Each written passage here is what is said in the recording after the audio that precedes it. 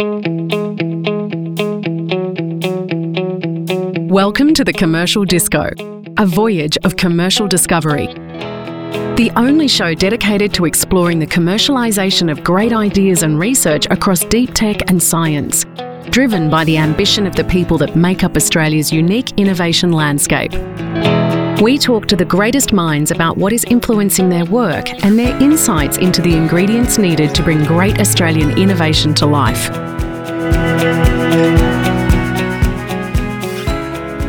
Hello and welcome. I'm James Riley, Editorial Director at innovationoz.com. Welcome to the Commercial Disco. Today I'm talking to James Carouso. He's a Senior Advisor and Chairman of the Advisory Board at the Centre for Strategic and International Studies in the US. He's a long-time diplomat, 25-year career at the US State Department, including stints as Deputy Chief of Mission and Chargé d'Affaires at the US Embassy in Canberra, and Chargé d'Affaires at the US Mission to ASEAN. Welcome, James. Thank you, James. Good to be here. All right, we're going to talk a lot about defence sector technology, dual-use technology, and this regulation called the International Traffic in Arms Regulation, ITAR. You have written recently about ITAR. ITAR effectively is a Cold War regulation that was aimed at keeping US technology advantage in US hands, making sure that there was controls of where arms were sent. I think that's a reasonable description. Is that fair? That's fair. That was promulgated in 1976, so I don't know if it was the height of the Cold War, but it was still certainly going on.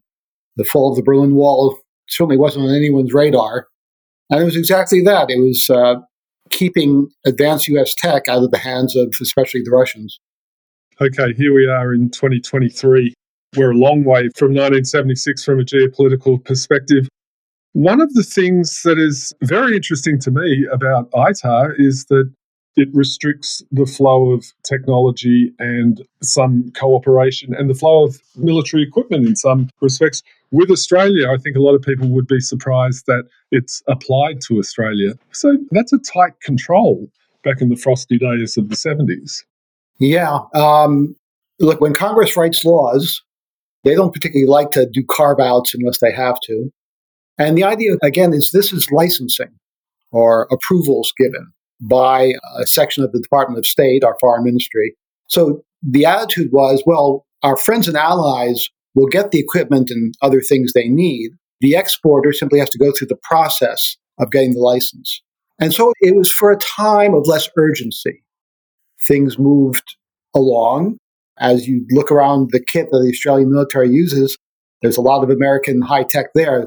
The F-35 fighter is a perfect example. But the current situation requires a much greater sense of urgency that doesn't really allow for us to work at that same pace. That's first of all. Second of all, James, what is anticipated under AUKUS, the second pillar of AUKUS, after the first pillar being the submarines, the second pillar being cooperation on all sorts of advanced tech, is if we're sharing information, you and I can't get a bloody license or approval every time you and I want to exchange information. But that's what ITAR would seem to require. Okay, well, look, let's get into that because our interest here at Innovation Oz is around industry development in Australia, and we can see a lot of potential in the AUKUS arrangements. You know, the Pillar 2 of the AUKUS arrangements for some of those cooperation on some of the dual-use tech. So tell me, how would it work under AUKUS? I mean, those arrangements have not yet been made. You've called for a carve-out for Australia. How do you see the AUKUS arrangements progressing such that both Australia, well, the tripartite, the partners are able to benefit under those Pillar 2 arrangements? Well, obviously, the easiest thing would be a carve-out for Australia. Just say, okay, licensing for these sorts of technologies is not required in order to fulfill what's in the U.S. national security strategy, which says quite clearly that for us to compete with our first near-peer competitor we've had since World War II, which of course is the People's Republic of China, we need to maintain a technological advantage. To do that, we have to work more closely with our closest allies, specifically Australia and the UK, on developing this advanced technology, hypersonics, quantum computing, drone technology, all sorts of things, To do that requires sharing information about how our tech is being developed, sharing our secrets, basically, about the most advanced technology we have. Obviously, we're very sensitive about that. Recent history shows we haven't always done great at keeping secrets, so maybe you guys should be more worried than we are. But the bottom line is, for us to compete with China and maintain the technological advantage that we currently enjoy is going to require all of us pulling on the oar together, which doesn't mean that some people at the State Department can sit and give approval every time some technology or information about technology is going to be shared across our borders. So I think a carve-out's what's needed, but I'm sure there are other ways of doing it as well that I'm not clever enough to know about. I think just from the tone of the article that you've written with a bunch of other recent US ambassadors to Australia, it has to be said, there is an urgency to this situation. Can you just describe that urgency? I mean, we've existed up to this point. We do have Apache helicopters. We do have F-35 fighters. We do have a whole bunch of US kit. What's the urgency now is what? Well, let's start with the People's Republic of China have undertaken one of the most massive and extensive expansions of their military we've seen in recent history. And this is being done without sharing the strategic intent of this buildup. Normally, when countries are undertaking something like this, they will want to talk to at least their near neighbors to provide reassurance, right? We're doing these things for these reasons, and here's why you shouldn't be concerned. But China's not doing that, first of all. Second of all, we see their activity on the border with India, where they've been quite aggressive. South China Sea, where they've created facts on the ground, so to speak, of heavily militarized bodies of land where there was no body of land before, bristling with missiles, bases for their ships, even while claiming this area, this huge body of water through which something like 70% of world trade passes, including by far the majority of Australian trade, and basically saying it's ours. So, huge military buildup, aggressive actions. China has developed very impressive advances in quantum computing, in anti-satellite technology, in undersea warfare, in drone technology. And the reason is not so much, in my opinion, to prepare for battle with China. It is to deter them from thinking they have an advantage, and therefore they can use that advantage to solidify their gains or to basically scare some of its countries to saying, look, we have the technology to cause you damage. Your allies and friends, US and Australia, can't do anything about it because they don't have the same technology. So it's a very unfortunate situation that we're at, but I'm afraid deterrence is what the goal is. And without deterrence in history is when bad decisions are made, see Ukraine. Okay, well, it's certainly a grim picture that you're painting, certainly bleak, but let me talk about the technology for just a moment. In your article for the Centre for Strategic and International Studies, you talk about when ITAR was initiated, it was obviously around the technological advantage that the US had. But you talk a little bit about the network now, the advantage of networks of allies and sharing and developing technology together. I want to ask, Australia does not have the research base of the US or the technology base or the industrial base, although we've got some game in certain areas. So are we a network of close allies more likely to accelerate technological development, or this is simply disbursement of US-made technology? No, I think the idea is all our countries have skills and certain technologies and even individuals who can advance our overall efforts. And don't sell Australia's tech short. You are leaders in quantum. Michelle Simmons is one of the leaders in quantum computing around. You've done advanced work on cube satellites, over-the-horizon radar, which the U.S. uses now, developed in Australia. Boeing makes an advanced drone in Australia. Lockheed Martin set up the only other skunk works outside the United States in Melbourne. So I don't know if it's in the water there or what, but you guys are doing just fine making technology that the U.S. can use.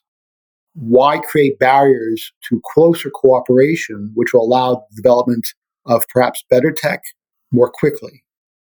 Yeah, okay. That is interesting. When you lay those things out, there is some game here.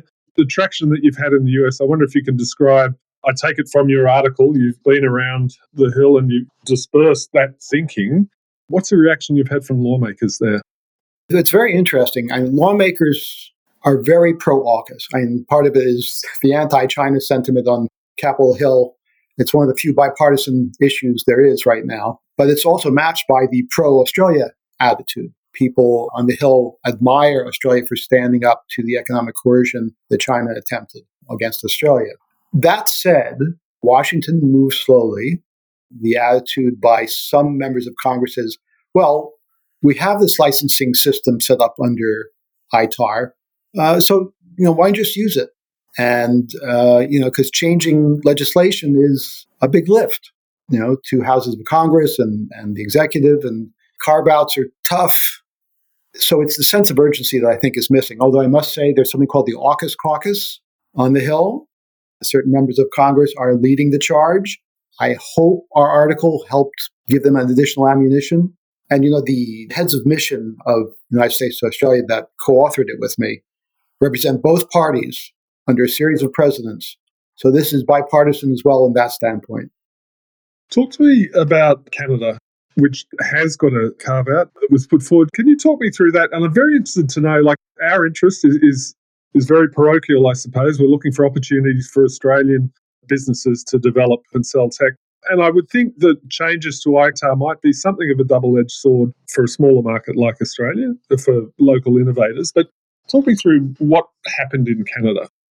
I'm not that familiar with what happened with Canada, but my understanding was because our economies are so intertwined, especially on things like our defense contractors do work in both places extensively, and things move back and across the border so often. I think as a practical matter, our defense companies said, look, we need to do something which makes this easier. And so this has been a while now that Canada got the exemption. And then on this notion of a double-edged sword, I guess it doesn't have to be a zero-sum game with these things, but the lifting ITAR regulations allows a freer flow of tech into this country. Is it a 1 + 1 = 3 situation in terms of industrial development that you see? Well, it's an interesting question about who owns the tech, right? If we're working on it together. There is a bilateral agreement on intellectual property and science and technology agreement that sort of lays out who owns what from the contributions each makes. The problem, of course, with these sort of agreements is a lawyer will get involved and try and argue it. But there is a framework for how tech is shared. So hopefully that would resolve part of it. That's one. Two, as you saw from the recently released Defense Strategic Review, I think all parties agree that Australia needs to have more capability to produce its own ammunition and other items for warfare in case the worst happens. It also serves the United States purposes, because as we saw from supply chain problems during COVID and afterwards, the more supply chains are robust and redundant, the better it is for all of us. And Australia would certainly be a good location for the U.S. to have as part of our supply chain, as indeed it is for things such as the F-35 and Boeing Dreamliners. I'm going to finish up on this question. At the Centre for Strategic and International Studies, what's your area of interest, I suppose, is ASEAN, the Asia-Pacific and Australia. What are the sort of big picture issues beyond the ones that we've just talked about for you right now in 2023? Well, the big picture issue, of course, is the Indo-Pacific as a whole is what we're interested in jointly, the United States and Australia, to let these countries choose their own path without free of coercion. We don't want them to choose with the United States and Australia and China. We want them to make their own sovereign decisions. That's how they've become quite wealthy over the past few years relative to where they were. And in fact, the longest period of peace in the region probably in history. We want to maintain that. So how do we work with our friends in Indonesia and Malaysia and other countries in the Pacific Ocean to bring them into not being so dependent as they are now on China as an export market and source of investment? So that's part of it that we're looking at. The United States right now is not negotiating market access under free trade agreements, but they're looking at something called the Inter-Pacific Economic Framework to provide financing and standards that help link our economies a little more closely together and transfer money for green energy, for instance, that transition to some of these countries, to transfer technology for these purposes to these other countries. So it's all of a part to keep the Indo-Pacific free, open, and sovereign. James Carouso, Centre for Strategic and International Studies, I want to say thank you for coming on today, and we look forward to welcoming you via the internet to the Capability Papers in Adelaide on May the 24th. Thanks, James. Thank you, James. Good being with you.